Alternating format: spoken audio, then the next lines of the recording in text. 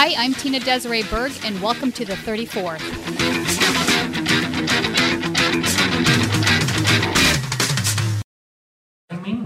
Hello to everyone watching. Well, I am running in California's 40th Congressional District, which is East and Southeast Los Angeles County. This is an area that is heavily industrialized, heavily polluted. It's the most Latinx, Chicanx area in the entire country. And yet, our representative is not doing a good job for the community. We have so many families dying of cancer. We have seniors that are not getting their benefits. And this is because of the larger problem that we have, the Democratic Party. The Democratic Party in this area of Los Angeles County has been reigning supreme, unilaterally essentially, for 70 years. Our problems are due to the Democratic Party. It's not because of the Republicans, this and that. It's because the Democrats refuse to stand up to corporate interests, the polluters, the factories, etc. So what does this tell us? It tells us that, even though we're being taxed, we have no representation. The representation is fake. So that's why, the people, we as Green Party members and activists outside third-party leftist forces must, stand up against that horrible corruption that is killing not just people in our district, say, from pollution, but of course we're manufacturing, parts for planes, for the military-industrial complex, for nuclear weapons. And, what's the use of that for our country? Our country is polluting the rest of the world. Our military, that it's the biggest source of pollution around the world. That's a problem. We should not be spending $700 billion during the Trump presidency to arm him with more nuclear weapons, etc. And yet that's what the vast majority of the Democratic Party, including my opponent, have been pushing for.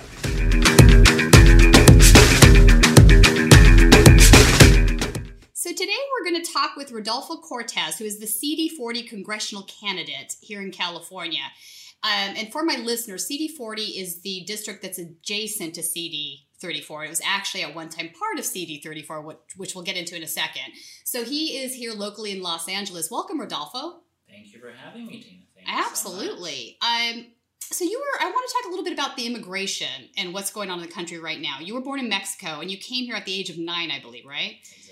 So then you went on to attend UC Berkeley, which is a great school. And obviously you have to have a modicum of intelligence to get into UC Berkeley. And then you went on to get a PhD from Stanford also. Yes. Also a prestigious school. So lots of folks would say that you are the embodiment of the American dream, right? What do you think about that?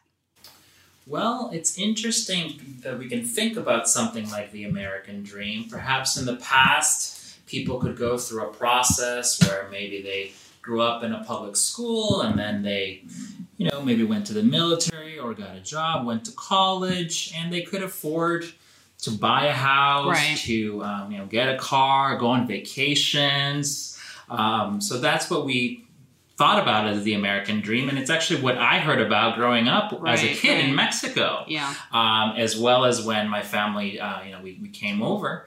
There is this idea that we can achieve anything in the United States. Maybe to an extent it's true for some people. Yeah. However, it's very, very, very clear that for the vast majority of people in the current economic system, there is no American dream. We have so many young people that can't even, afford to rent an apartment all on their own. Right. Much less a house, a car. It's become economically impossible for the vast majority of families, certainly in the country, and I would argue especially so in my area of Los Angeles, in Congressional District 40. Yeah. It's extremely difficult, essentially impossible, given how few people, quote, achieve it. So it's the American dream is certainly broken. It's definitely broken. Yes. It's definitely broken. I want to talk a second. In fact, let's talk about the composition of CD40, because there's a few things at play here. So this is the east side of Los Angeles for folks that are not here and wondering where that is. And I know as a social scientist, you are able to look at data and understand data and sort of derive solid conclusions from that data. One of the things that I think is important about your district is you have, 723 residents, and 325,000 of those residents have no high school degree. So in a system, part of the requirement of really pursuing the American dream is really having an education. And I think we've really hamstringed a lot of folks, especially in the state of California, because we've completely unfinanced our UC system and our Cal State system.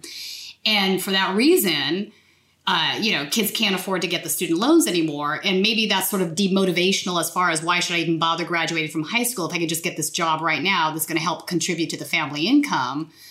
What do you perceive as the motivation for having such a low level of education in your district, and what are some of the solutions to that? Yeah, so it's abundantly true. Everyone can go to the Congress's census link page and check out how their own district stacks up in terms of education. Yeah. Please, everyone that's listening, go check it out, see how your community is doing. So in our community, in Congressional District 40, we have one of the lowest rates of educational attainment in the entire country. And that, the factors that have gone into it, I would argue are essentially, poverty and this system that is systematically keeping people from overcoming that poverty. So, just imagine yourself as maybe you were in middle school and maybe you're trying hard, but at the same time, maybe, you go home and you try to do your homework, but maybe you overhear that your parents are struggling with the rent or even with paying for food, even water.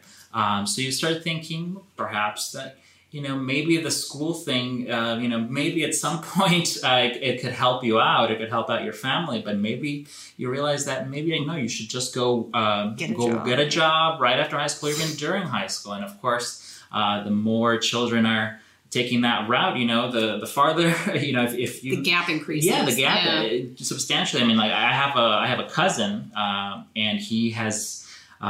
he went to college, but he had to stop because it was just too expensive, and there were so many other things going on. And now he's been out of that of the college track for now. That's been like 4 years. It's very difficult to get back, both at the academic level, but also there's some barriers that even they put up. They don't know if you have outstanding loans that can't keep adding to your debt unless you pay it off. So there's all of these barriers that communities face, and certainly in our community, it's a primarily immigrant, low-income community, Latino community. Yeah. So there's just a lot of barriers that are systematic, and it's very difficult. Let's even talk about high school for a second, and the high school system here at LA Unified. Currently we have a battle going on in the school board. We have an election coming up in 2 weeks where we're going to choose a new board member. The last one was had to resign under corruption charges. But I think the more important argument... we actually share that district, District 5. Yeah, so there's... Exactly. Yes. We do. And so this is a really important election, I think, because the argument that we're facing, or the proxy battle almost that we're facing, is between the charter school system, the for-profit, and this movement's being funded by guys like Eli Broad. So these are wealthy... liberal leaning, but yet they still, want to dump in a bunch of money to create more charter schools and to put board members on our board that are pro-charter school, versus Jackie Goldberg, who is now being endorsed by DSA. I know Jackie, she's a good person, but she has been very loud against the charter school movement. And I think that whether she wins or not is going to be based on this one fundamental conversation alone. I think the other candidates have a lot of qualifications as far as wanting to do good for the district, et cetera. But this is the one thing that separates Jackie Goldberg from the rest of the pack, is her stance on charter schools. Welcome. Thank you. Mr. Superintendent, President Garcia, and board members, almost 20 years ago to this day, I was president of the board. And at that time, we faced a very similar situation to what we're facing now.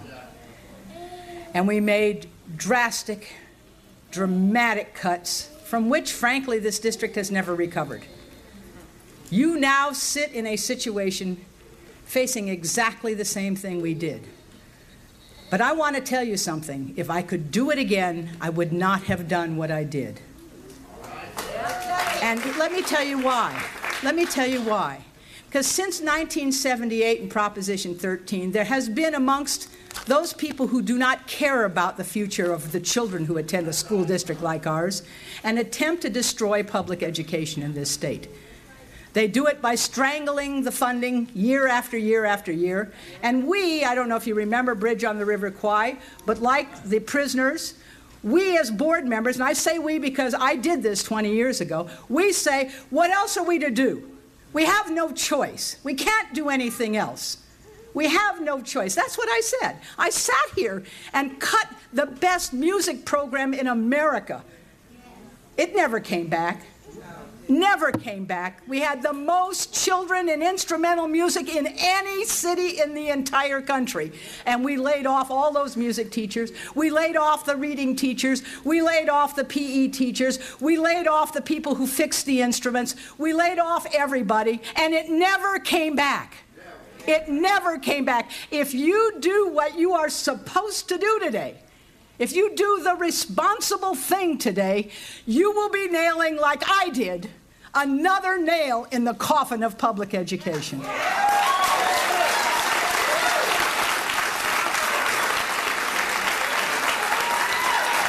want to say to you, I know what you're going through. My hair fell out. I'm not kidding you. I refused to run after that. I stepped down from the board. I could not take it. I could not take dismantling an institution, the only one left in America that says to every single child, you are welcome here.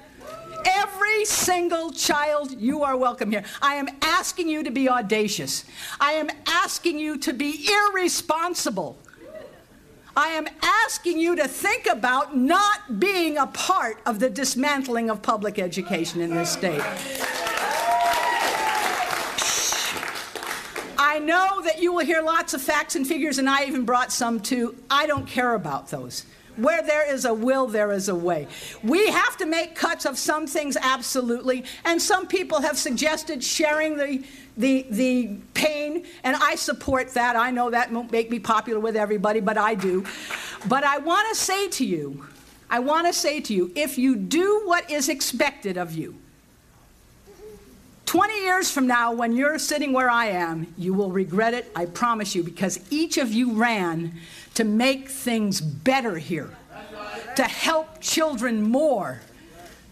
You didn't need to do it because of the fabulous salary or the great prestige that comes with being a school board member.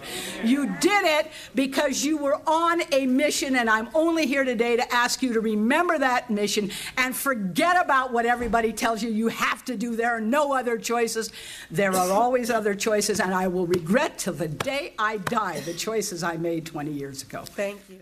So the reason I bring this up is because I, for one, am not for privatizing our high school system. I have a lot of problems with it.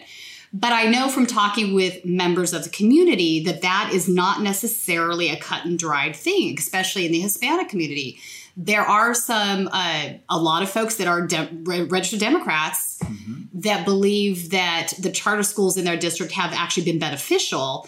But when you start to get into conversation with them about funding and how that pulls money away from the general LA Unified and that some of these schools are for profit, then that maybe changes the conversation a bit. So, it's complicated, and I can understand where these folks are coming from, even though I don't agree with them. Is this a conversation that you have been having as you canvass your district, and what is your response to that?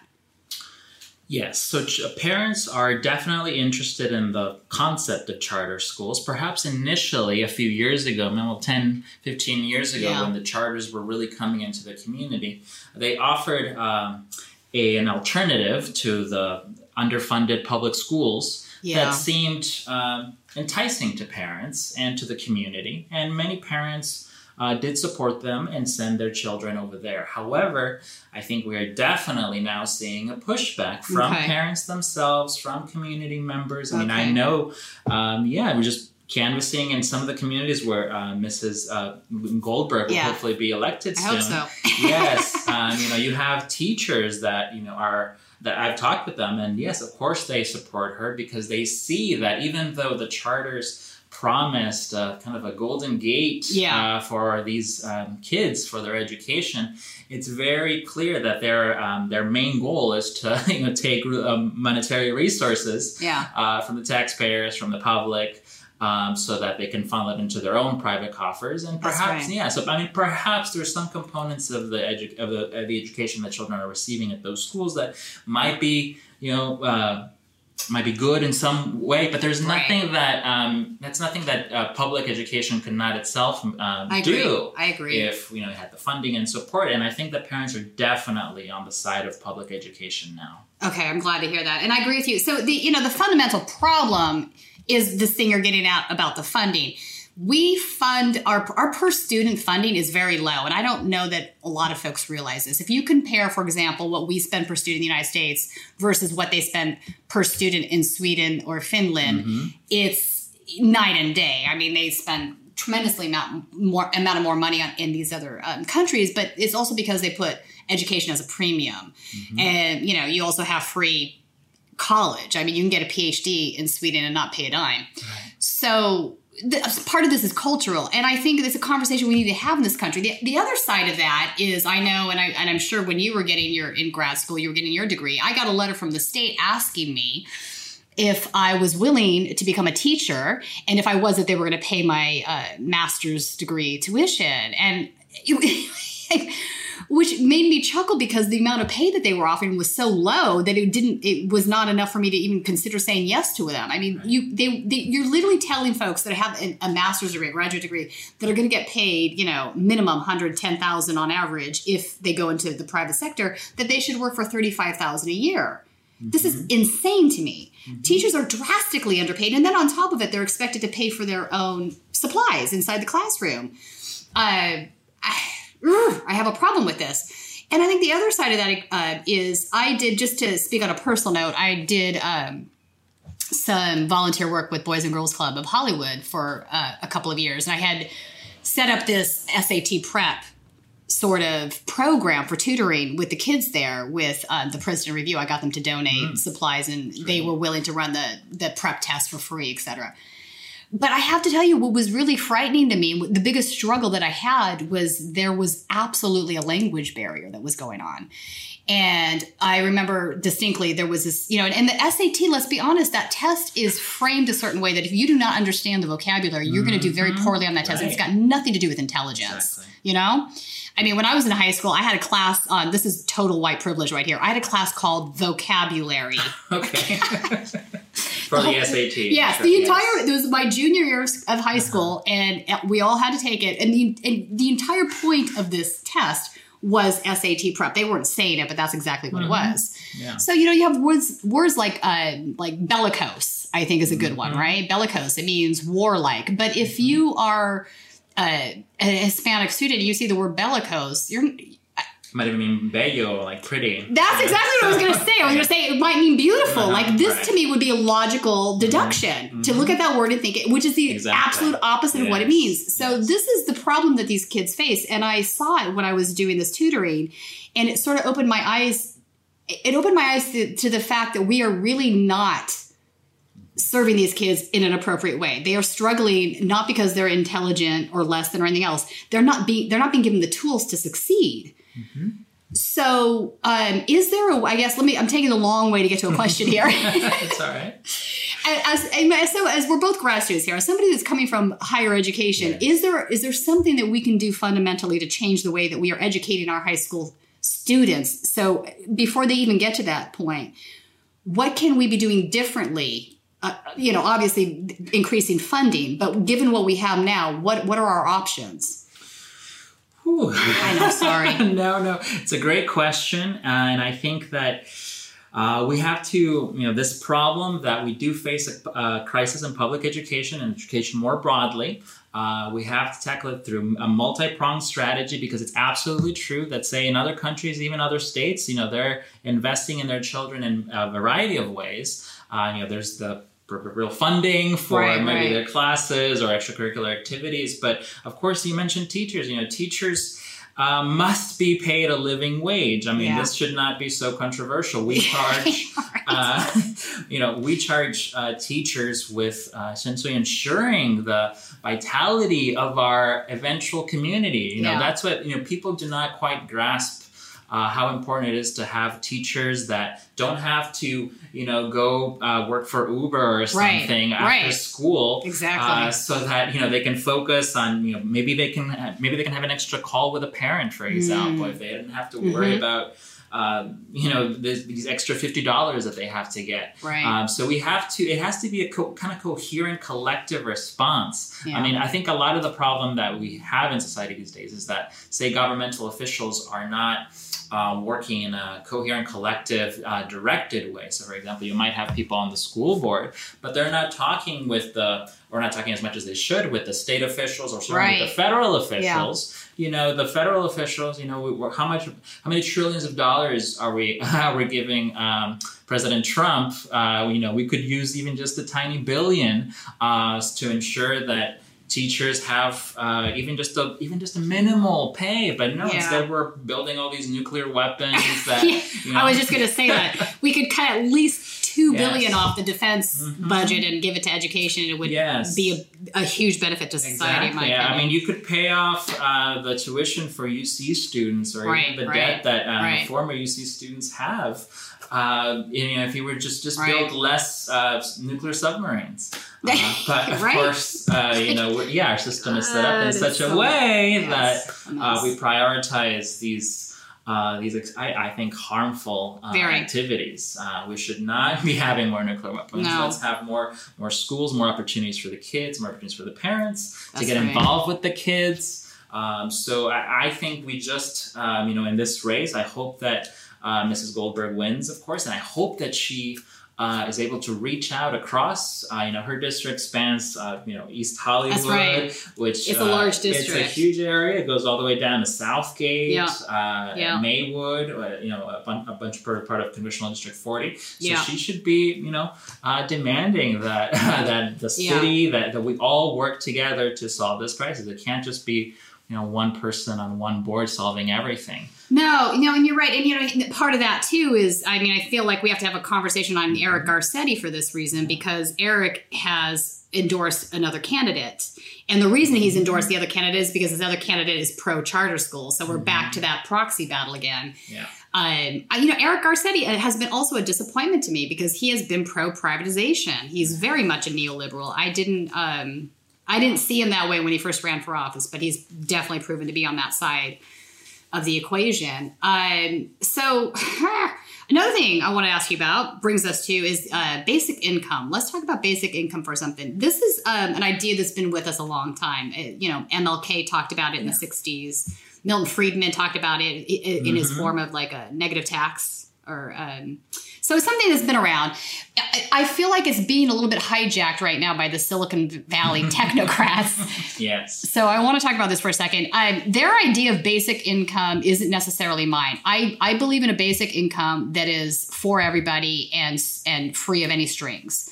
I think the whole point of this isn't to replace a salary. It's to do something about the income inequality in the country, right? So the problem I have is twofold. The folks in Silicon Valley that are now, sort of spearheading this are saying that it should replace food stamps, that it should replace a whole host of other programs, which sort of defeats the purpose as far as I'm concerned. But at the same time, they're saying, and I don't disagree with this, at the same time, they're saying it should go to everybody, even the wealthy people, because that the minute they don't make it universal, it becomes a problem and people will argue against it. I don't disagree with that. It should be universal. But that doesn't mean that it replaces other programs. Right. This is like to me, this is just as deadly. Because then what's its use? Exactly. So, but on the flip side, I've also was surprised to hear Richard Wolff say that he didn't support it because for this very reason, he's like, well, people need to work. This is why we have a jobs guarantee. But I don't think this negates a jobs guarantee. I think these two things can work together. Exactly. Because again, if the basic income's only $1,000 a month, there's no way anybody's going to be able to live off of that. So it's not designed necessarily to replace a salary, right? So walk us through how you see a basic income program being set up. Okay, well, you mentioned these two key ideas, and I think they do have to work together. And with the ultimate goal, so that's the federal jobs guarantee and the universal basic income. The ultimate goal, right, of course, of these policies is to ensure that people, communities have a high quality of life. So, for example, if someone is falling through the cracks for whatever reason, there should be a little bit of cushion, right? Like just like there is, that's right. Of course, if a bank seems to be falling apart, what does the government do? It rescues it, right? So we have basic income for corporations. Exactly. Why not people? Yes, I mean you can go to the Department of Defense website. You can see every business day. Corporations are receiving basic income. They absolutely. So the same should certainly apply to people that have are encased in flesh and blood. Actual citizens. Not that disastrous idea of corporate personhood. Right. But such a disaster. so we just if we need, so we can absolutely introduce the universal basic income and the federal jobs guarantee. These are simply ideas that need to be written up into a coherent bill. Right. And then all you have to do is pass it. And then the federal government assures that, say maybe there's a task that needs to be done in a community. Are there young people that are willing to help out in their community and get an income from it? Of course, maybe we can plant trees. Exactly. We can pick up the trash. These are basic activities. Say high schoolers could if they would like to, they could contribute in this way, and they could be compensated. And there's kind of a media blackout, but this is actually what's happening right now in Mexico. Oh, really? In Mexico, with the new president, with AMLO, Andrés Manuel López Obrador, he is essentially creating basic income. Oh, I didn't know this. Yeah. Wait, let's talk about that. That's very interesting. So how is he setting that up? So he orders since his party, the Morena, the Movement for National Regeneration Party, they swept into the Congress. They have enacted policies to help the people, whether the people need funds, money. Yeah. So he is now hiring young people. Everyone under 30 can now sign up for a job, and there's projects that need to be done. He has a dual basic income and jobs guarantee. So this is what we should be doing. This is fascinating. Seniors are getting That's fabulous. More money. Yeah, my grandma over there, she's getting they doubled senior income. Wow. And this is simply through an act. So how angry are the 1%ers in Mexico? They had a little march in downtown in the capital just last weekend. I think there were about 400 people there. Anything that makes the Contras mad is good with me. Exactly. It's AMLO really succeeded. AMLO is such an amazing, charismatic, benevolent person that he was able to draw together a huge coalition, and the people are receiving the benefits now, and they're and he seems to be less corrupt as well. Yes, absolutely. I don't know the details of if there's any corruption. There might be something we don't know there about. There might be, but as far as we can tell, he holds a press conference, every day. I wish that someone translated into Spanish, to English. Into English, every day he's out there for 2 or 3 hours presenting on how it is possible for the government to help the people, rather than just letting the corporations essentially destroy the people through the privatization efforts. That's right. So that's kind of what maybe Bernie will be elected, hopefully. And maybe he'll do something like that. Smart. But, it is absolutely possible for a government to help its people. Absolutely. I agree. So let's talk about how this actually relates for a second to NAFTA, because I think a lot of people are not clear on the idea that NAFTA has also been very harmful to workers in Mexico. Mm-hmm. The assumption is only that it's hurt workers on our side of the border, and this is simply not the case. Mm-hmm. These agreements were not fair trade agreements. They were absolutely rigged towards corporate America. They, they were given amnesty on all kinds of liability issues, et cetera, et cetera. You could go down the list, not to rehash NAFTA for the 50,000th time, because I talk about it a lot. But It's interesting to me that here we are now. So now we have the new president of Mexico, and we are possibly looking at having a Bernie Sanders presidency here in the United States. We could legitimately see a massive shift in trade policy between our countries that would focus on fair trade and have part of that being worker rights and environmental justice. What do you think?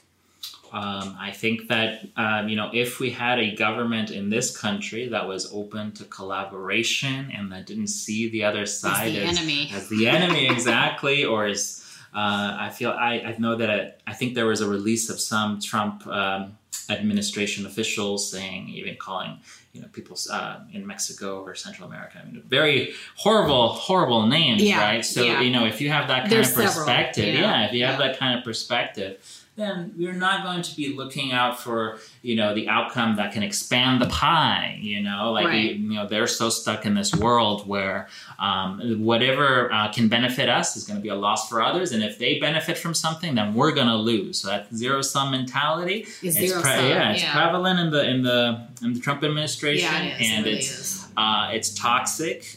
So hopefully, if we can get Bernie Sanders, or maybe, hopefully. We can talk about that extensively, but, hopefully we can renegotiate some sort of trade deal that can actually help all workers, and maybe we can even move towards, the workers themselves voting on, what it is that they want. Wouldn't that be refreshing? Instead of, all the TPP and all those courts, and we have to in Sweden, for example, every corporate board by law has to have 2 seats given to either a union leader or a worker. So it's worker representation. I would like to see something like that in the United States. I don't know why that is such a insurmountable thing. To me, this is why shouldn't a worker have a say in what happens in the company that they work at? Right. What we're doing now is not tenable. This is, we're in trouble. I think, to get back though to your point on Trump's appointees, there's the organization FAIR. I don't know if you're familiar. It's they're zero immigrations. John Tanton is the original, and John Tanton was a eugenicist back in so he took money from the Pioneer Fund, which is also a eugenics firm that was originally started by, not to get into an entirely different conversation, but was really started by a guy that was literally corresponding with Nazi scientists. It's a very, very dirty thing. But flash forward to 2019, Trump is now, the rumor circulating as we speak is that he's going to appoint Julie Kirshner, who is their executive director for 8 years. She's now currently the ombudsman at DHS, but he's considering putting her in charge of DHS. So you would absolutely have somebody that ran a pro-eugenics zero, and they're not just against illegal immigration; they're against immigration. Period. They're white supremacists. There's no two ways about that. And he's considering this person to head up DHS, which just really kind of makes it very clear to you where this man's coming from. If it wasn't clear already, I don't know how it wasn't clear already, but just in case it wasn't, just in case you were still in doubt that this dude's legit racist, white supremacist jackass. Yes, I said that. Here we are. And the unfortunate thing is they had last week this story, actually it was maybe just a few days ago, where that group in Arizona, I'm so appalled by this. Ken Klippenstein with Young Turks was reporting on this, where he was, so this was the group, just to explain so people know what we're talking about. This was a group of anti-immigration militias. Yeah, and they started arresting. They don't work for the government. They're not law enforcement. They are private citizens with guns. They started rounding up and arresting illegal immigrants in Arizona. And then they would call ICE to come in and pick them up. And how ICE was like, you're vigilantes. You shouldn't be doing this. They didn't do that. That's beyond me. They actually participated jointly in this effort. But one of the guys made the statement that, why can't we just shoot them? We need to go back to being like Hitler and put them in gas chambers. Right. He actually said this. Right. Jesus. Right. This is where we're at in the country? Yeah, it's almost an overwhelming situation. It's not quite, clear what can be done. There was an independent poll. I think 60% of Americans now can't really don't know anything about the Holocaust. God! Wait! What? Yes. Are you kidding me? No. This is, I think it was National Geographic that put it out. So that's scary. It is extremely scary. So both people are not aware of history, but people also have, at least some people have extreme racist, xenophobic leanings. Yeah. And oftentimes, I think a lot of their frustration may be traced to, the privatization and corporate nature. Yeah, but of course they go blaming it on, on brown people. Yes, yeah. Exactly. No, you're right. I mean, the root of fascism, the root of all of this stuff is income inequality. And which is why I've always been a supporter of Bernie Sanders, is because he's the one guy that wants to do something about this. If we do not address the income inequality in the country, this other stuff is just going to keep festering. I would love to be able to get into the hearts and minds of racists and fix their brains. Yeah. I can't. What I can do while fighting the Nazis is try to address some of the underlying problems that are making it worse. It's not ideal, but I think you're right. I think it's the one thing we can fundamentally change that will lessen the outcome of these clear problems. I mean, I can't believe that we're in a space in 2019 where these statements are being said, and they're being said unironically by people who are serious. It's like, my God. Those comments in particular shocked me as well. In a way that previous comments that were coming from the Trump administration or from their strongest supporters had not shocked me. It's the next level, Yeah, I mean, they talk about political science, right? Say Bernie Sanders has shifted the Overton window to the left. Yeah. We can talk about more leftist ideas, but Trump it's also been shifted to the right. Yes. And these are extraordinarily, I think, dangerous ideas. And we need to figure out how, obviously as a community, as a broad national community that wants to stand up against hate and bigotry. I think that we have to do the best we can, perhaps supporting people that are engaged in that struggle to counter that narrative. Absolutely. And hopefully we can turn back, because it's not looking at all pretty. When you first have statements have a way of becoming actions. Yes. And that's No, Rodolfo, that is exactly the thing that worries me the most, is that right there. That is the next logical sequence. Is that now becomes an action. Like I can't believe I'm about to say this, but I'm going to say it. It would not shock me at this point if 6 months from now some jackass actually does something that vile. It's just been escalating for each few months. Something escalates to the next level. This to me is, I don't have the words. I feel like this is a viable outcome, and it really. Look, this morning as I turned on the news, you saw this in Holmby Hills. Right. The guy had a literal arsenal. Are you kidding me? And I'm like, and I feel the need to point out, they're not talking about the fact that he's a white guy. Right. A rich guy. This is a very wealthy neighborhood. If you don't know where Holmby Hills is, this is where the Playboy Mansion is. Right. Yeah, what in the hell? I think deeply ingrained in our psychology in the U.S., there is this tendency towards violence that people like Chris Hedges have written beautifully about. Yeah. He's really examined this in a historical, contextual lens, and it's extraordinarily dangerous. But it's getting to the point where we do wonder, what's going to happen with the history of the United States? Are we going to have some sort of altercation amongst the people that is, of course, being promoted by a very small, I think, tiny segment of the population that unfortunately does get a lot of media coverage. And so then it makes people distrustful. It makes the whole situation seem unstable. And when you have perceived instability, you can indeed often get actual instability and chaos, violence. So of course we have to do everything we can to stop that from happening. I do think it goes back to having the kind of everyday lives, policies that can just promote harmony in communities, and that's what really should be about. If we had harmony in the United States, if we had internal peace, we would not have external chaos and war.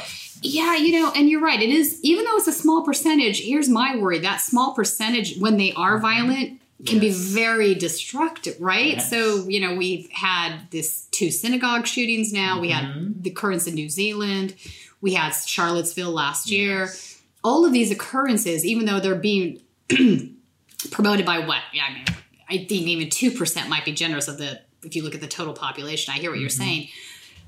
But their violence is so deadly, and I think it empowers other people that are maybe, this is why they call it red pilling. Have you heard the term red pilling that the alt-right uses? Right. This is why they say that. Take a red pill, take another red pill. Oh, look, here's another red pill. So they're not saying you become an extremist to their viewpoints overnight. They're saying they're going to red pill you to this point. That's what worries me, because this sort of suit and tie Nazi crowd, they are very effective in that capacity. They know where to tap in. People. Yeah. And they find out, they find out what to say in the appropriate forum that sort of makes people tend to think in terms of what they're saying. Like, okay, the reason you don't have a job, the reason you're making less money than you did 20 years ago is because we've let all the brown people in the country, or because all the Jews control the media, or because the Jews are helping the black criminals. Like, I mean, these are, I'm saying these things. This might sound crazy to the listeners, but I have read these headlines in the last couple of weeks. I just finished writing a paper on John Tanton, and one guy that he corresponded with, who, believe it or not, was a tenured professor at Cal State Long Beach, Kevin McDonald. His website is Occidental Dissent.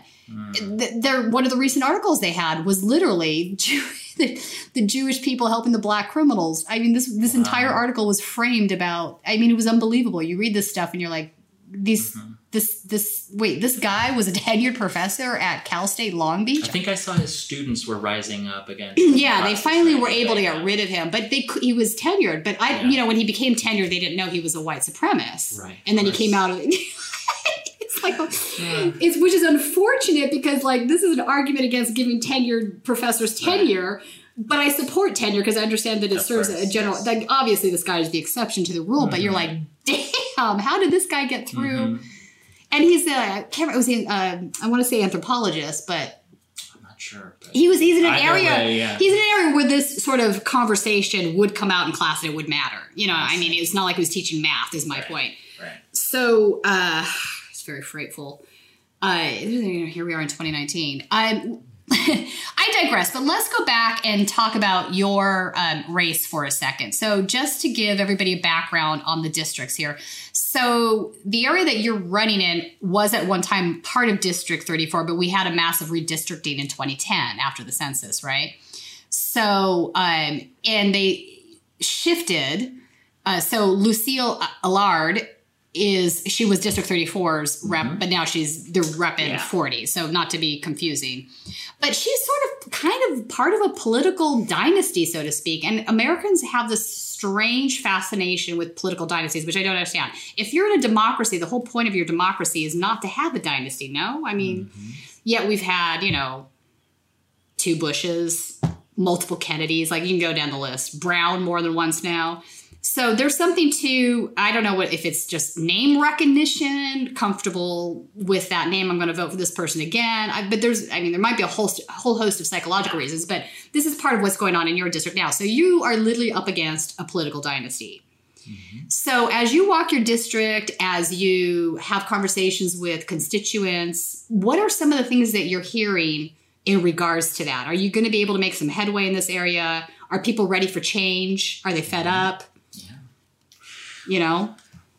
Well, Mrs. Roybal Allard has in fact been, representing the broad area. There have been these redistrictings that have happened, but before, when it was, I think, District 33. Right, so it was comprised of 33 and 34. Exactly. I did mention that, Yeah, it's so, how they draw these districts is so interesting. Yeah. But it's been going down to Bellflower, which is where I live, for about 20, a long time. A long time. Yes. A long-ass time. Yes. I think that, it started in downtown and all the way down to the southeast. I think that people vaguely understand that she's been there for an awfully long time. And before that, especially people that are, maybe a little bit older, say, and her father was there as well. Exactly. And if you add it up, it's been 50 years or so of her family, essentially, representing this broad area of Los Angeles County.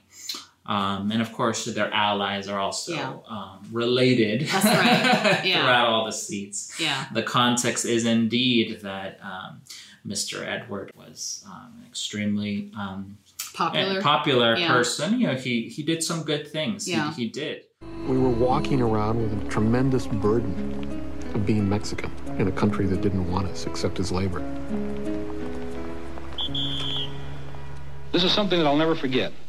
And I'll never forget it because this was the evening that I asked my wife to marry me. Edward Roybal, one of the first Mexican-Americans elected to Congress, experienced discrimination firsthand. And the policeman lined us all up, about 14 couples, made us put our hands up over our heads, and they went through our pockets.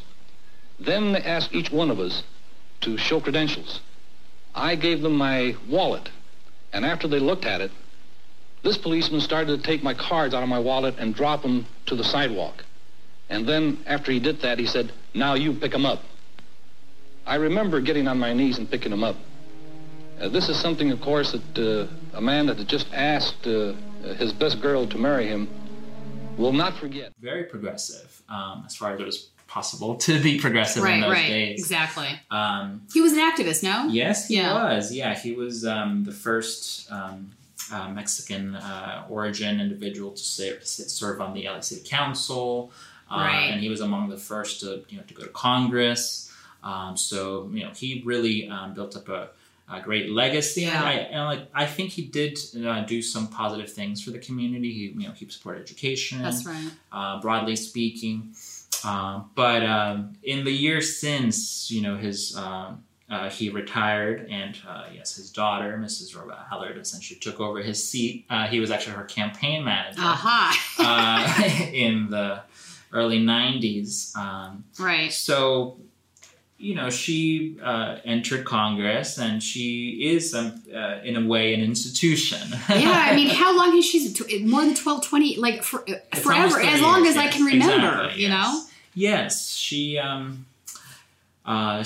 is not someone that is widely known, I think, outside of the immediate area. She's not someone that... She's not on the national stage, No, she doesn't... I don't even think she wants to be. No, she's more reserved. She's very reserved, and kind of does the everyday activities.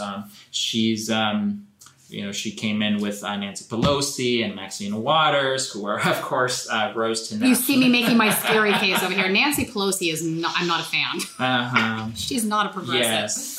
So I would say that the understanding of the district is that she has been there for a long time. Yeah. I think people, for the most part, vote for her, and myself included in the past. Right. I mean, well, your options are her or some crazy Republican. Yes. I get it. So it's a very democratic district. It's leaned.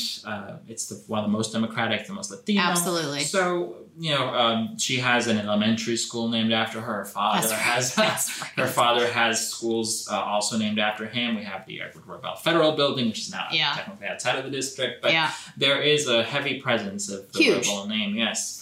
That is something to contend with. But as you were saying, this country is supposed to be based on democracy, exactly, not on aristocracy. So in this case, there's actually literally a textbook, a political science journal that refers to this as political aristocracy and uses this example. That's actually that's a really good term. So that's exactly what it is. Right. The fact that she went in there. So she's not by any stretch of the imagination a horrible representative by any means. She's done some good things. She has, for example, promoted neonatal care. Right. That's been a signature issue for her. But there's so much else she should be doing. And she actually is she's very safe centrist, I would say. She's not horrible, but she's a very safe centrist. Right, exactly. And your district really needs they need an injection of progressive policy. I mean, we're talking about a district where almost half the constituents don't have a high school degree. This is absolutely unacceptable, especially in Los Angeles. Right. There's no excuse for that. Yes. We are failing our constituents. That's how I see it, at least. Yeah, there's so much that she and others notice that Los Angeles is a pure blue city as far as the congressional representatives. There's so much that they could do to push their own party, the Democratic Party, or just the nation forward in terms of progressive policy. But they have not done that in the slightest bit. And does she take money from corporate? Oh, yeah. Okay. Here we go. Yes. Give me the list. Who are some of our biggest donors? Well, of course, Walmart, which has a presence in the district, Lockheed Martin, defense contractor, Boeing, Verizon, AT&T, all the usual suspects. The usual suspects. She, there's obviously some U.S. representatives that take hundreds of thousands of dollars. She's not in that category. But she hasn't had to because the district has not been competitive. That's right. She's actually never truly had. I almost feel like your run is similar to AOC's runs against Crowley, who was similar in that capacity. Although what made him even more aristocrat-ish, I don't know what the word is there, was the fact that he didn't even run for office initially. He was appointed into that. Right. And I don't know if people realize that or not. So, and then he just continued to run unchallenged until Alexandria. So I feel like you're sort of in a similar situation in the sense that this is a very milquetoast centrist that's not necessarily responding to the needs of the district. Yeah. But isn't the worst person. No. But there's still, there fundamentally needs to be some changes. Obviously, it's broken. You can't have half your constituency without a high school degree in a city where the average rent is $2,500 for a studio. This doesn't pan out. Right. Yeah, no, she and others have abdicated their responsibility. Abdicated is a good word. Yeah, but as a U.S. representative, it's key that they talk to the community, realize what are the issues, how can they help?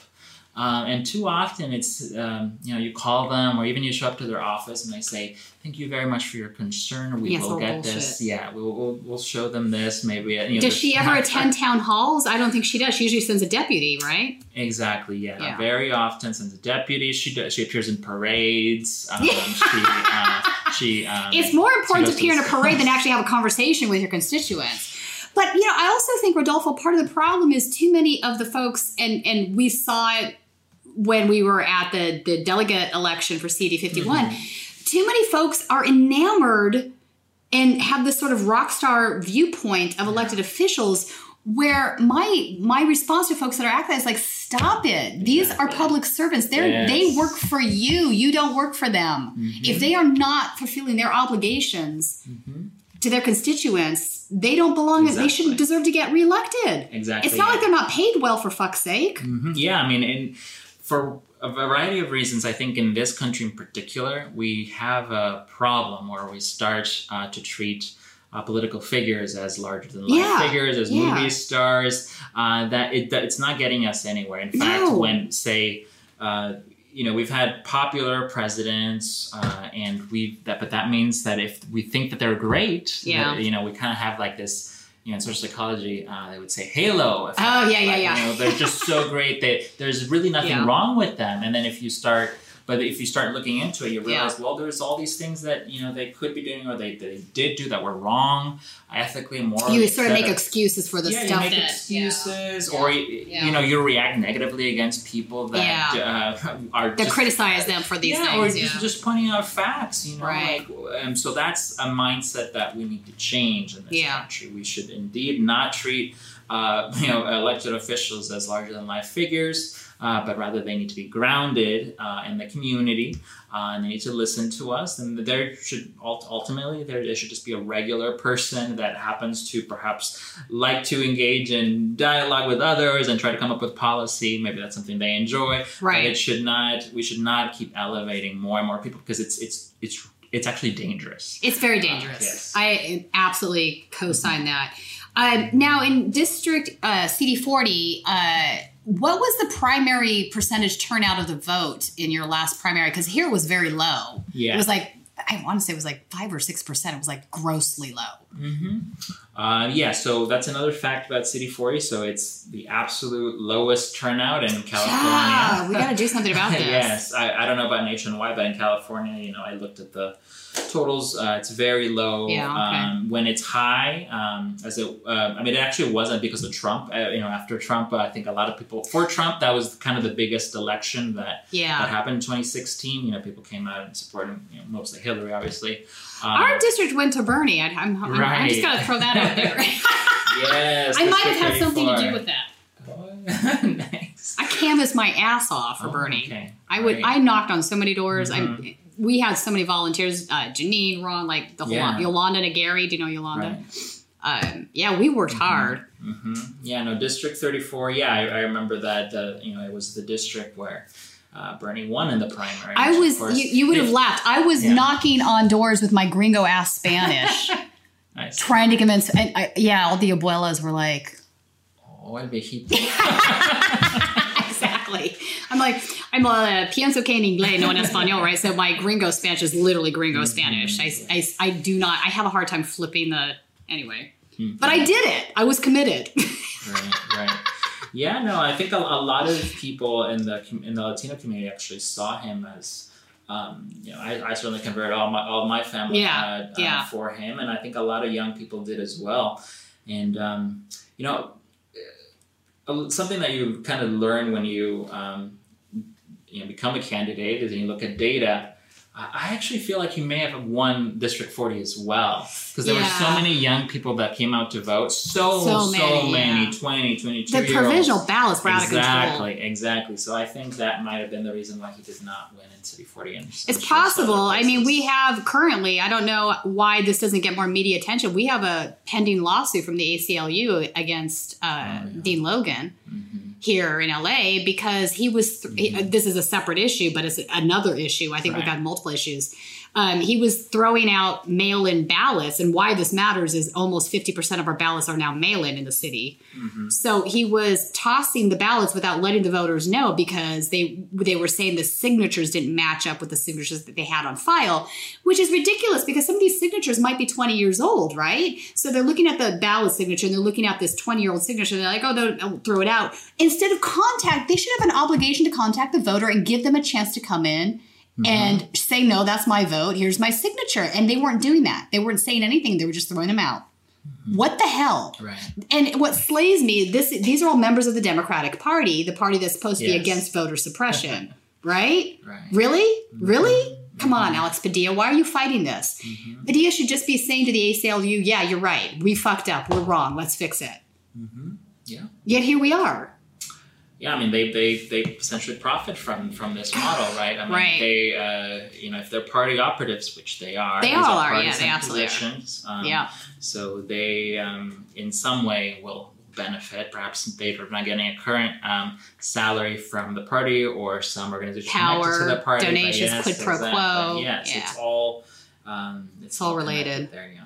So now, which brings me to this question. So you're running as a Green Party candidate in your district. Why did you leave the Democratic Party? Walk me through what those motivations are. And I've had other Green Party candidates on the show. I have voted for Green Party candidates, and I'm not either remotely embarrassed or ashamed to say that publicly. I'm a leftist, and if I feel that the Green Party candidate is a better candidate than the Democratic one, I'm going to go off the range and vote for the Green Party. I have no problem with this, and I think more people should really maybe consider that. Yeah, and I'm not having any of this vote splitting bullshit. Like in my district, people were saying that I voted for Ken Mejia.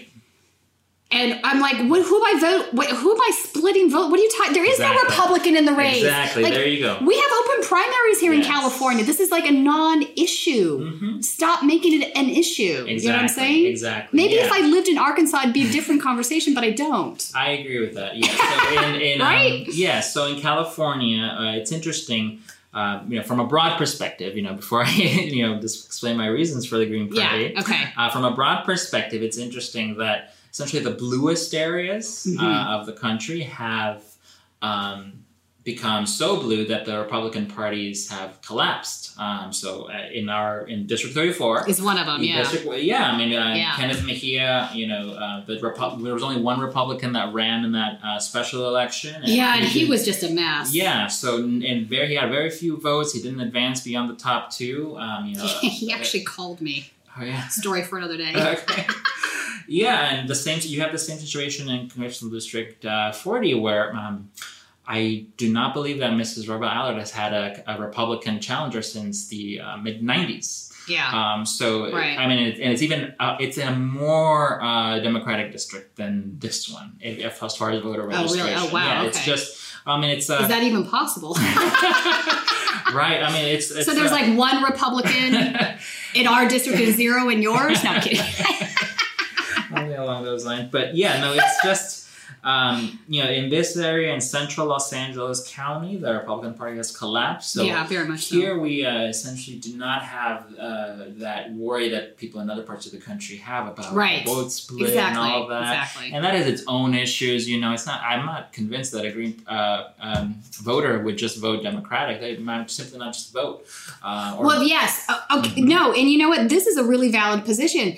Every time somebody brings up this thing about Jill Stein voters, I kind of go side-eye because it's like, why are you assuming those voters would have voted for Hillary Clinton if Jill Stein had not been on the ballot? That's just patently stupid. Yeah, I mean, we need a more thorough, approach to how we talk about politics, and that's one of the issues that people get so wrapped up in blaming. Right, they lose their logic. Green Party. Yeah, exactly. So anyway, there is in this area in Southern California and central Los Angeles County, I think there's an opportunity to move the narrative further in a more progressive, certainly leftist direction, which is what the people are actually demanding. The people want all of these policy priorities that certainly the left of the Democratic Party and the Green Party are pushing for, and the other parties that are even farther to the left than the Green Party. People want that federal jobs guarantee. They want the Medicare for all. They want the universal. Socialism is no longer a dirty word in the United States, and that makes me very happy. Yes, so exactly. So I mean, in this area, it's like we have the opportunity to have a social movement to decide what it is that we want. Yes, we have. Yes. So since we don't essentially have to worry about putting in another far right Republican into office, we have no Republicans. No Republican, I think, in at least 40 years is likely to win in this area. Right. Maybe we'll have a party realignment, all that, or possibly. Maybe yes, possibly or maybe it'll just be all submerged by seawater. We'll be underwater. Yeah, well, thank God my house is on top of the hill. Exactly. You know where to come. Exactly. Yes. Or during the zombie apocalypse. Exactly. Yeah, that's right. That'll be fun. I think if democracy has an opportunity to explore other ideas, it's important to give those ideas the space to breathe and to develop. I agree. So in our case, like say Kenneth Mejia here, he ran the Green Party, got tens of thousands of votes. He did very well. Him. Yeah, yes, I mean, I think it's really important that we realize two things from that race, because this does speak to what you're talking about, how left our district is. Yeah. He beat out the other Democratic runners in the primary. I mean, there could have been viably two Democrats running. Exactly. But there wasn't. He beat them out. He did. So we had the incumbent, Jimmy Gomez, and we had Ken Mejia, the Green Party. So that was a first in a lot of ways. I think people were pretty stunned by that. I wasn't, but I think a lot of people were. Then in the general, he went on to take, I want to say around 35%. I believe that's correct, yeah. Which is a large amount. Huge. I would have liked to see win. Jimmy Gomez isn't the worst guy out there, but like Allard, I feel like he is sort of walking that centrist line sometimes. Although... He's more progressive than Allard, but he is he's been put. I was just going to say although since he's been in this new position, he has become much more progressive than he was in his old position. I've noticed this because I used to not like him at all, and now I'm sort of warming up to him. I don't know if part of that is his influence from Bernie Sanders, who I know has been very influential on him recently. That might be the case. So I will give Jimmy credit for that. Yeah. I have to give credit for that, but previously. He was not. He was kind of a corporate guy, you know?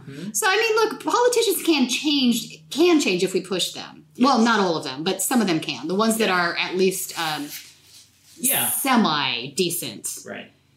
Yeah, they can change somewhat, but I think that, unfortunately, I do think that the trajectory over the last 40 years of the party is that... obviously the Republicans have gone way to the right. They're like fascists now. Yeah, I mean, Nancy Pelosi. She's not a progressive. She's a Republican as far as I'm concerned. And I think it was Obama who said that his policies would be considered totally mainstream Republican. Well, they are. I would consider them that. He is not the progressive that he ran on. That's for sure. Exactly. Yeah. So there is this slow and deadly movement of the Democratic Party to the right. Yep. And I think that, in districts like here, I think it's a good opportunity to explore other ideas. And maybe, of course, if a third-party candidate was to win one of these positions, to enter Congress, of course, that would change the narrative in the same way, I would say even more of a way than Alexandria Ocasio-Cortez one. She has moved things so far to the left. Yeah, that's amazing. Yes, she has. So she needs to be recognized for that. So if we were to have, another party enter the Congress, of course, it would be... it'd be helpful, Yes, it would be quite a different scene. People would not be locked into this idea that, they have to vote for Democrats or Republicans, when in fact, if you truly look at the situation, they support a lot of the same policies. Yes, of course they differ. Yeah. The policies that both parties... support are the worst ones, whether it's foreign policy or... Exactly. You're right on that. Well, let me ask you a question. As a political scientist, this is always the thing that I struggle with. I would like to see many viable parties here in the United States. Yeah. How do we face the challenge, though, that we aren't a parliamentary system? We're bicameral, sort of, the way our founding fathers set up our government. Is there a way around the problems that you would have, like, per se, with the Electoral College? There's a host of things that are sort of entrapments since we're not parliamentary. What are your suggestions or thoughts on that? So I actually think there need to be quite a few changes or updates to our system of government. Let's talk about that. Yeah, to how it functions, to how it's set up. You think about other countries... and they go through constitutions at a far faster rate than we do. They realize when something doesn't quite work. This is a valid point. Yeah. When have we ever changed ours minus a few amendments? Exactly. Other that's fair. There's a lot of good things in our Constitution. Right. There are. There's some not so good things, too. Exactly. So the process of nationhood, if we want to be a nation, part of that process is talking about whether our current system is set up in a way that we like, and if it's not, it's completely within our rights to change that system. So in, say, the United States, a lot of people, this idea, I would say even just last year, this following idea was highly controversial, but I think now I'm seeing it more and more. You're moving the Overton window. I love it. Well, the idea that the Senate, there's so much power that we give to people from each state. That's right. That's, so just think about that. 2 people from each state. So that's already a concentration of power. But then when you realize that there are... I think it was a meme on social media that, there's more inhabitants in LA County being represented by 2 people in the Senate than there are like in all of these states in With the cows. middle of the country. In the middle of the country, yeah. Cows need representation too, Rodolfo. So, we have to be honest with ourselves, do we want to live up to that standard of democracy? Right. And in our case, representative democracy. Democracy, yeah. It's not direct democracy, but representative it is, democracy. yeah. So, there are some things in the Constitution, like say the Senate, which maybe people are talking about, abolishing. That is a talking point that is now out there that was not there before. Yeah, And I would have to really process that because it's something I would have never considered. I thought maybe you were going to say add one Senate seat for the more populated, but you're saying outright abolish it and just go to strictly a representational House? I love the idea. That's an interesting idea. I love the idea of expanding the number of U.S. representatives. I think that it is abysmally poor. That right now, each district has around 700,000 people. Yeah. And, that pales horribly in comparison to, say, I think the UK has, I believe, around 45,000 people being represented by one member of the House of Commons. Yeah. And, our system of government was actually set up to increase the number of U.S. representatives as the population increased. But we haven't had a... Right. Now, why? But why? You know what? You're right on this. And so why is it the case that we haven't increased that number? That's my first question, because I think what you're saying now is absolutely legitimate, something we should look at. My second question would be this. Do you think in some capacity the Senate checks the House of Representatives and that there might be some worth to that? So I think in 1911 there was the Apportionment Act. So that's when they decided that a current number 435 is the number that is the ideal number. But before that, but before that, they were increasing the number all the time. Yes. Okay, so what was the motivation for that act? This is very interesting. I'm not a historian expert, but I think that it had to do with all the immigration that then was. What year was this? 1911. Ooh. Yeah. So. Okay. This is the birth. Okay. So now we're going into my thesis area. This is the birth of eugenics and anti-immigration, a whole host of things that were going on. So yeah, you're probably right. I am going to have to research this now, but that would make sense to me. They wanted to limit the representation of the immigrants coming in from other countries. Oh, Jesus. I think so. It's just, 700,000 people. Anyone who has ever tried to... I need a martini now. Exactly. Right. Well, anyone who has ever tried to call up their representative knows that it's essentially impossible to get a hold of them. It is. Even to have an audience with them, like with the actual representative, good luck. Good luck. And this is contributing to this whole sort of rock star mentality where they're rock stars and not public servants. I think this is related. Yeah, no, we maybe, so they're so elusive, right? Like, maybe we can get off, maybe we can talk with them, and then if we do see them, maybe we want to take a picture with them to show. Right, and then I'm going to put it on Facebook and look at which is like, oh my God. That kind of mentality, they need to ultimately become just regular members of the public who happen to make, for whatever reason, maybe they're interested in making policy or engaging in debate with each other. But we need to get to that system. Yeah, what it's going to take is for regular people to run for those positions, to demand better of them. We need to increase the representation. I'm very much behind this idea. Yeah, that was so that's an idea that I want to push for changing the structure of the government. And as far as your second question, does the Senate act as a check on the House? To a large extent, yes, it does. And I think that's part of the issue. But there's very few checks on the Senate. This is a fair point. Is there a way? I don't know. I have to think deeply on this. The senators. If people want to think about the representatives as entitled.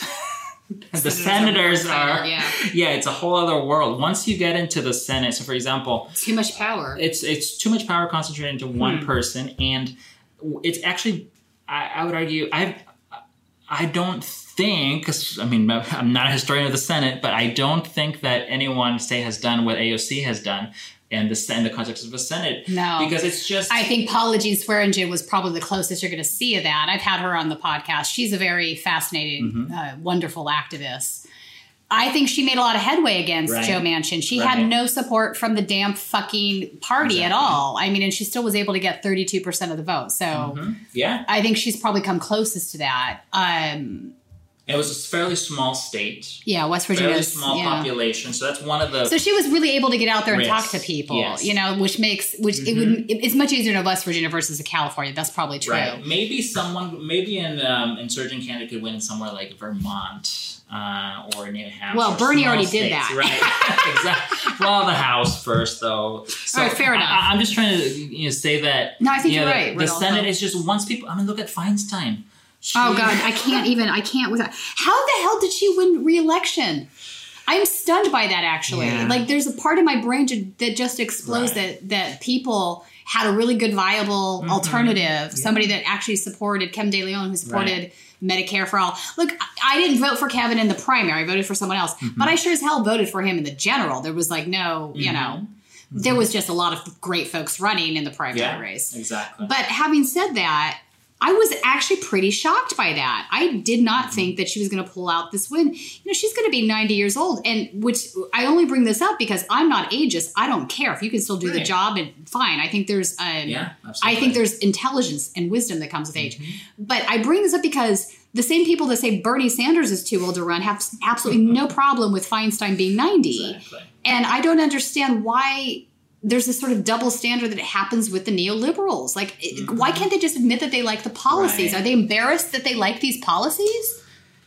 Maybe it's a little bit of that. I think a lot of the time they don't have a coherent sense of politics or ideology. You know, I think that if people truly analyze their world and their community and how stuff functions, how our system is set up, eventually they gravitate towards a leftist, Bernie Sanders, or farther left perspective. A lot of the time, I think people are just not aware of how even pushing Feinstein doesn't help the New York Times or the LA Times. Manufactured consent is a very real thing. Ultimately, they are losing out too. So there is a sense by which people are not quite understanding the totality of the situation. Like, look at those kids that went to go see her. Yeah. And she said, well, I essentially It was terrible. Yeah. When I was the policy director for a nonprofit, I was in her office. I worked on a microbicides bill. Microbicides were an HIV prevention tool that women could use. You know, so it was something that would be put into spermicides, NuvaRing, whatever. And we were looking for NIH funding for phase 3 trials, just to give you a little background on it. But I had to go to DC and literally lobby. I mean, that's part of what you do as a nonprofit. You don't get paid for it. You're arguing against these corporate motherfuckers that are making, $5 million a year. But you see firsthand, what I'm getting at is you see firsthand how corrupt the system is, because when you're there, you go into these offices and you're trying to get FaceTime with these people. And I got FaceTime with lots of folks. And Obama was the senator at the time. He was the sponsor of the bill, and Olivia Snow was also, who is now parted, she couldn't take it anymore. And randomly, she was a Republican, but she was much more to the left than some of the centrist Dems, which is super weird, right? Anyway, I digress. I couldn't get FaceTime with Diane.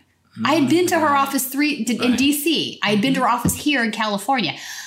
And she still hadn't come on to this bill as a co-sponsor. So my last trip there, I refused to leave. I was like, this is bullshit. Not only am I working on something that you keep telling me she supports, she hasn't come on as a co-sponsor, but I'm her fucking constituent.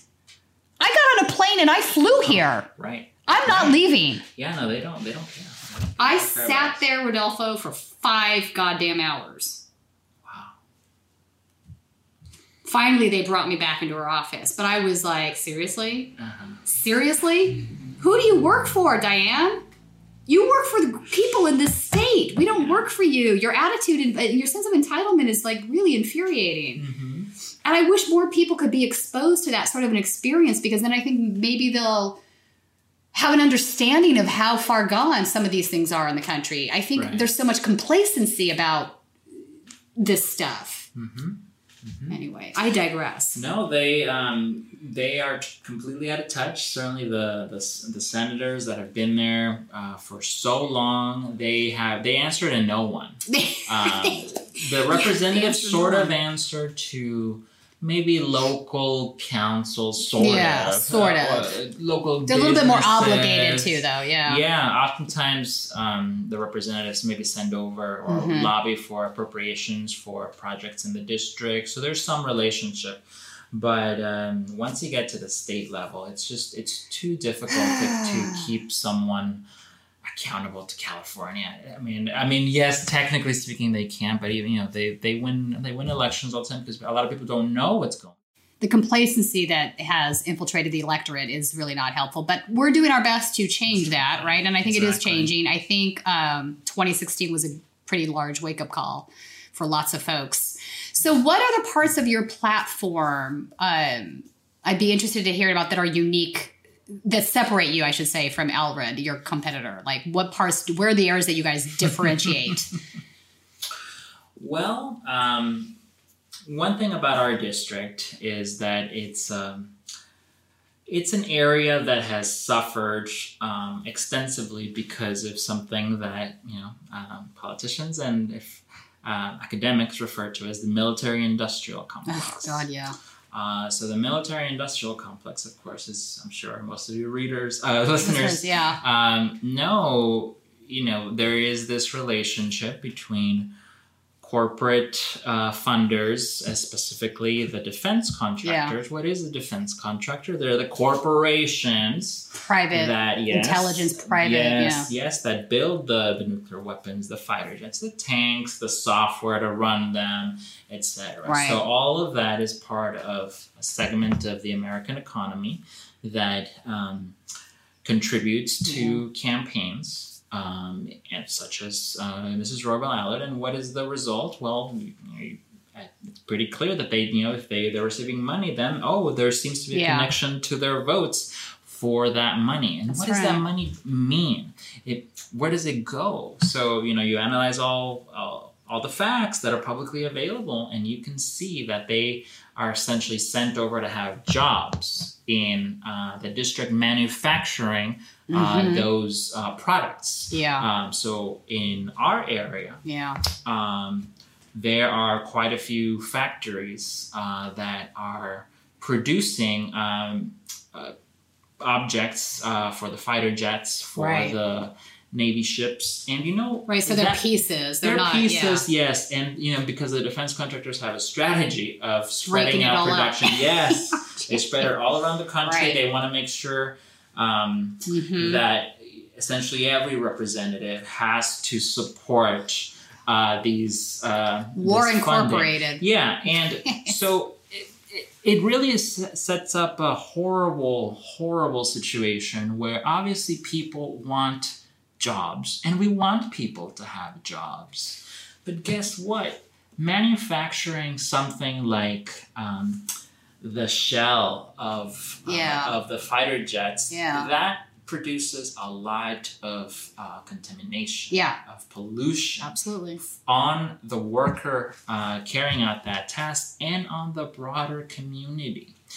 So there's been quite a few studies by the Air Quality Management Board, and USC has done studies, and they've been reported in the LA Times that Southeast Los Angeles, essentially Congressional District 40, has all of these toxic sites. And you trace it, and it seems like it's coming from certain factories. Is it Lockheed Martin that's there? Yeah. So yes, once you dig, it sometimes it comes across as a local business, but no, they tend to be owned by Lockheed Martin. Several are owned by Warren Buffett. Right. Oh, wait. This is fresh information for me. Warren Buffett? Warren Buffett, since he likes to get into brick and mortar businesses, right? What he understands, that's what he always says. So that's why he has like the shares in ketchup and all that. Yeah. So he has gotten into the business of having,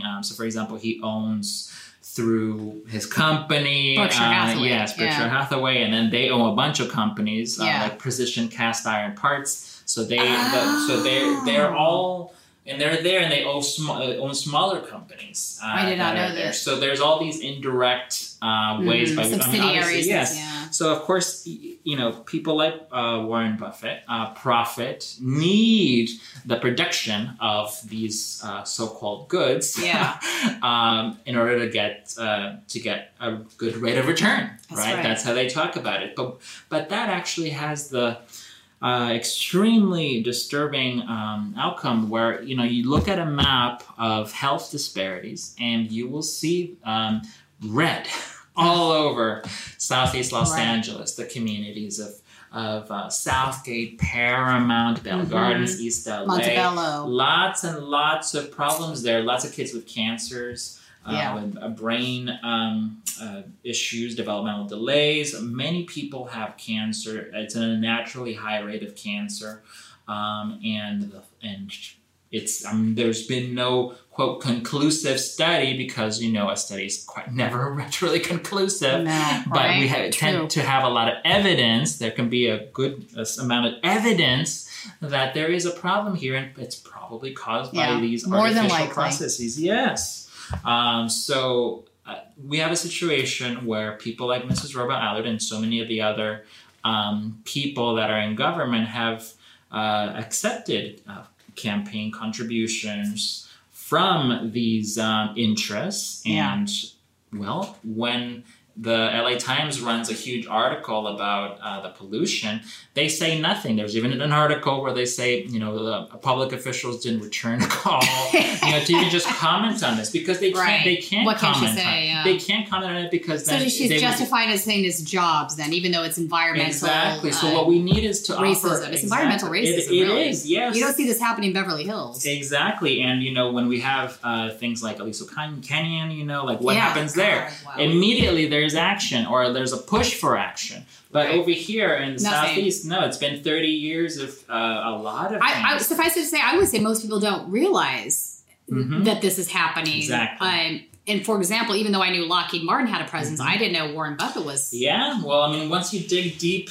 right? You hear all those statistics, all of the world's wealth. Like in 2016, I think it was like 87 people owned half of the wealth. Right. Well, let me make it even worse. 82% of the new wealth that was created went to the 1%. Right. That's fucking insane. Right, exactly. And they do it by buying up all of these industries. So eventually you get, only a few people controlling everything, including these factories Mrs. Robo Allard has allowed these corporations to continue.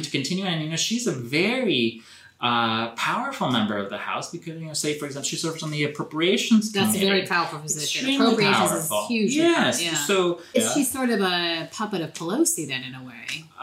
Is that Pelosi, fair? Pelosi repeatedly puts her on all of these committees about the budget. And she also is on the subcommittee for the Department of Homeland Security. In fact, I think she's the leader of that. You're kidding me. I did not know that. No. That's ironic, isn't it? It is, and people don't know. But maybe that's why Pelosi. I'd like to see her say something like "abolish ICE." Is that asking too much? I think so. No, she has gotten money from private prisons. It's all of it. Yeah, but of course people don't know about that, and but of course it creates a toxic environment. But let me talk about this for a second, because I think this is the important thing about the private prison conversation. Even though we don't really use private prisons in California any longer, where that money is now going is to the detention centers that are holding these immigrants. And this started happening under Obama, even though it's become far worse under Trump. Let's talk about environmental racism for a second, because I think this is a very real thing.